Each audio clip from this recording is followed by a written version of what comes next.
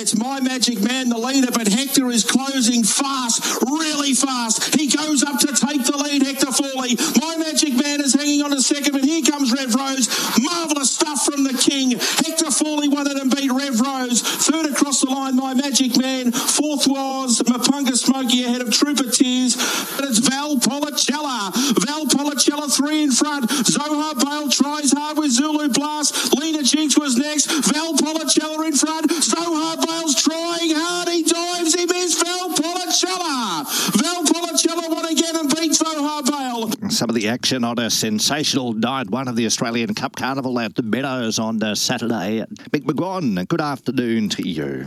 G'day, Riley. How are you? Good weekend for you? Good weekend. Great to have you in the studio, as it is Corey Smith from the Meadows. Corey, good afternoon. Fantastic night one of the Australian Cup Carnival on Saturday night. It certainly was. Cracking races throughout the night. There was plenty of fast times in the perfect conditions out there on Saturday, and I'm happy to be getting stuck back into greyhound racing because I've already lost on the coin toss and the national anthem on the Super Bowl this morning. So hopefully we can talk some greyhounds and get my mind off that. And we are joined by Australian Cup winning trainer from a few years ago, Anthony Azzopardi. Before we start talking about your greyhound Pass the Buck that we'll see in the semi-finals last week after he won the Australian Cup, I just wanted to go back to 2020, Anthony, with the Australian Cup winner Fernando's Right. You obviously had Whiskey Riot in the race as well, who was the short price favourite and probably all the rage, but he got upset and it didn't really matter because you managed to still get the chockies in the Oz Cup. Yeah, no, it didn't really matter. It's actually it was, not taking away anything from Whiskey Riot, but I was really good to see that his brother to win a big race like that because he was always in the shadows of him, and to knock his own little brother off was good to see, Yeah, so first and third in Australian Cup, Anthony, it's the sort of stuff that dreams are made of, really. You've won plenty of big races, but to win an Australian Cup, to have that on the mantelpiece as a trainer, it's got to be a massive thrill. Oh, massive, mate, a massive thrill. It's one of the best races on the calendar, and it's still buzzing, mate, a bit, honestly, and it's bringing a bit of memories back, going back through these heats now, and it is a big, big thrill.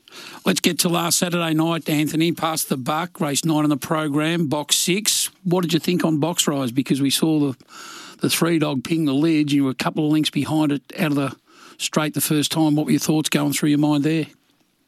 Actually, I'm really happy. He still ran 5:02, so I couldn't be too upset of it. He's not too many dogs can break 5 there, as you know, and he's still running his 5:02, so that tells me he's still on the mark. He's, to be truthful, he was a run short from Traralgon and had a couple little hiccups there, and I had to sort of speed things up to get him there. So his run on Meadows was pretty good. I was very happy with that.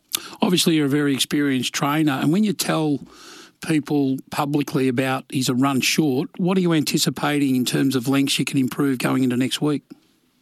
I think he's got a bit under his belt because, he had his run at Traralgon and he had about 11 days without work, just a bit of swimming and on the walking machine, and we gave him a post-to-post on Monday. It was sort of wasn't the ideal thing, but he had to get a bit of miles in his legs, and he run the best of the day at the Meadows, so he was up to the mark, and just that 500's a hard 500. So, he filtered a little bit. He's a bit flat, but he's starting to pick up now. So, I wouldn't mind a couple of trials under his belt leading into it, but it didn't happen. So, anyway, the result come. As a trainer with this sort of setup going into a race, you say he was maybe a run short. Does the 3-week series suit a greyhound like this a little bit better? Him coming in on the fresh side, we know he can run those sizzling sectionals early. Does that kind of help, and he'll get stronger as he goes through the 3-week series and be cherry ripe, hopefully, on February 24 in the big one? Yep, perfect. They're perfect for dogs like that, if they are a bit short, or it gives every dog, the 3-week series, I think I'm all for that because it gives every dog a chance.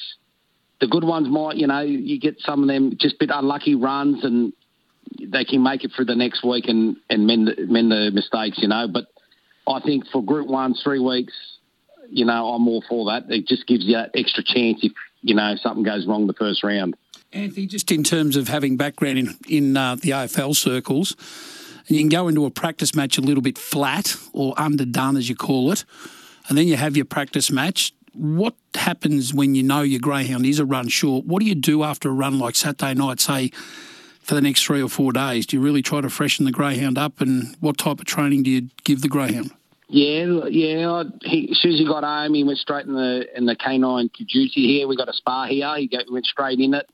A bath the next day and just let him run in the paddock just to do what he wants to do. But I sort of like to, early in the week, just give him a bit of hard work. I will work him hard tomorrow and just leave him alone for Saturday. Then he'll just be in and out of his kennel, and hopefully, he'll be back to his best. Well, that's how he sort of likes it, and got the results out of it, you know. That's a free galloping you're talking about, the hard work, and how long will that be for? Oh, no, well, free gallop like this morning in the paddock, and it's a 60 metre by 60 metre paddock. He'll just run around and do his own thing, but tomorrow he'll go up my straight track over 350. He'll be chasing a drag lure.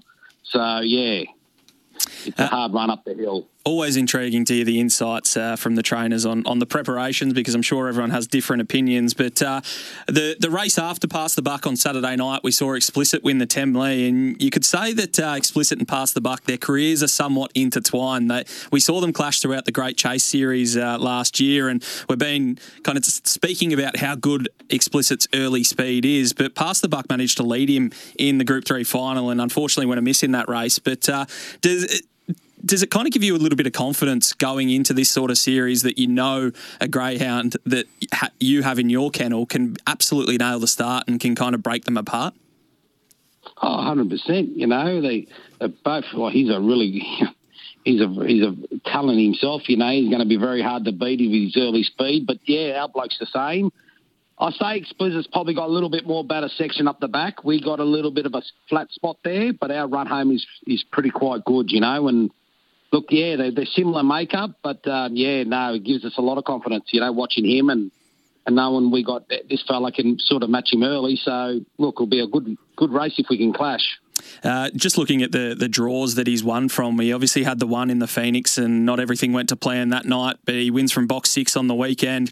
He's got a nice little spread of the boxes that he's won from. Is there a preferred box for you, or do you think his early speed can kind of take over and it doesn't really matter too much?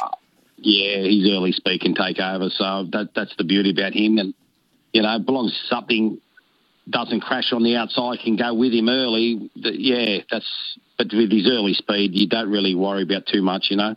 We're chatting Australian Cup Carnival with Mick, McGuane and Corey Smith from the Meadows. And we're now joined by Jeff Britton.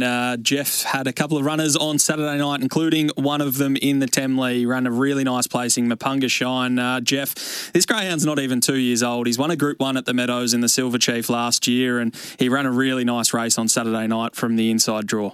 Yeah, look, he probably drew pretty well, and he did, you know, what he had to do. He just wasn't good enough to beat Explicit, and so you know, he went into the race a little bit underdone. I couldn't do what I wanted to do. He had a little bit of a spike wound, and so I'm just sort of hoping next week he might be better for it. What did you want to do that you couldn't do, Jeff?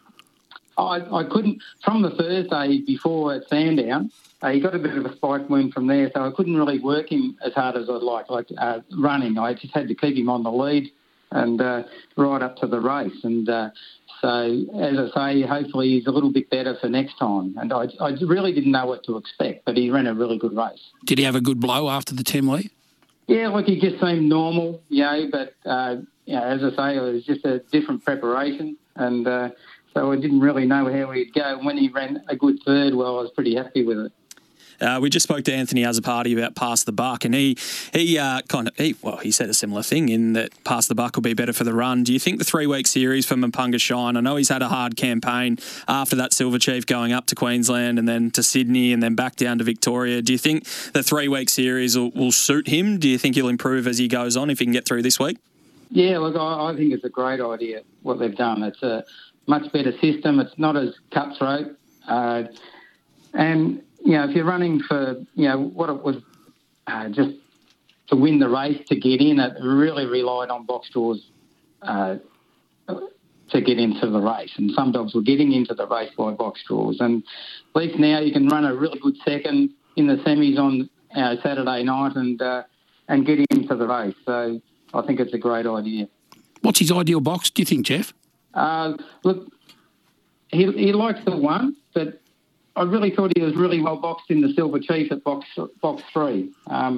He just, a little bit off the fence. And it all depends what's around them. And I really felt in the Silver Chief he had the right dogs around him. And at the time he was running about 5 dead to the first mark. And at this stage, he needs to improve a length to the first mark. And but if you've got a dog inside you that wants to rail on something that wants to get off a little bit and you draw box 3, I think that's probably perfect for him. Jeff, he's not your only runner that you'll have in next week. A greyhound that I'm really excited by, and I think he has an enormous upside, is Mapunga Award. He's another greyhound that's not even 2 years old. You didn't take him up to Queensland or Sydney. What were the reservations about sending him up there? He's certainly got the talent to measure up. Yeah, it was mainly because he was too young and too inexperienced, and his box manners aren't that good, even though he's getting better. I just thought if I mix him up too much, by going interstate, all you can do is really get knocked around. So I just didn't want him to get too knocked around. At least if he goes to Meadows, he knows where he's going. And so if he gets in, midfield, he just shows what he does. He goes through the field and he seems to avoid trouble. Great to have Mick McGuane. He's going to hang around all afternoon and chat Maryborough Trots. Corey Smith from the Meadows is with us as we chat Australian Cup Carnival, and we look forward, Corey, on Saturday night to the Australian Cup semis, the Fantabale Heats and the Rookie Rebel Prelude. Yeah, it's going to be a cracking night racing, and hopefully we get as good a weather as we did Saturday night, because we've got a big kids' night planned as well. So there'll be inflatables, there'll be magic shows, there'll be free show bags, free entry as always at the Meadows. So hopefully we can get a big crowd and celebrate some really, really good racing, because I reckon those box draws are going to be seriously important, Mick. But regardless, I think they're going to be really impressive racing. Who's your early pick for the Australian Cup? I actually said Saturday night. I really like Mapunga Reward. That was part of the reason why I wanted to chat to Jeff Britton, because I know he's going to need some luck. He doesn't nail the start, but he's got a massive engine, and I think he's one of the best youngsters, if not the best youngster in the sport, alongside Explicit. So Explicit's obviously the one that's going to be hard to beat if he can run those sort of sectionals, but Mapunga Award might be a little bit of value for me. And from a futures perspective, the Fantabale Superstayers, what's your early sort of pick there when you're talking marketplace, like Wildfire and Palawa King of 450 each of 2 at the moment? Zohar Bale, who ran terrifically on Saturday night, just failing to wheel back in. The Queensland greyhound Valpolicella is $5.50 and Zulu Blast is $6. Yeah, it's an intriguing one. Valpolicella's not coming back for these. She's going to have a bit of a let up, bit of a spell. Spoke to Tony Zammit after the race, and he confirmed that. Palawa King, for me, him and Valpolicella are the 2 best stayers in the land at the moment. Zohar Bale was enormous, but I think watch out for Lena Jinx. I think she'll be improved for her first crack at the Meadows 7:30 under race conditions, and Zulu Blast as well. If he can get back to those sectionals that he was running in the 2 starts prior to the Zoom top, I think he's going to be highballing out in front and really difficult to beat. But it's a bit of a wide open Fantabale this year. Australian Cup semi-finals, the Fantabale Heats and the Rookie Rebel Prelude this Saturday night, Feb 17. If you're looking for a good night out, get along to the Meadows. Corey Smith, always great to have you in the studio chatting greyhounds. Thank you very much, Riley and Mick, and thank you to Jeff and Anthony as well. They were very insightful, which is what we always love to see from our trainers.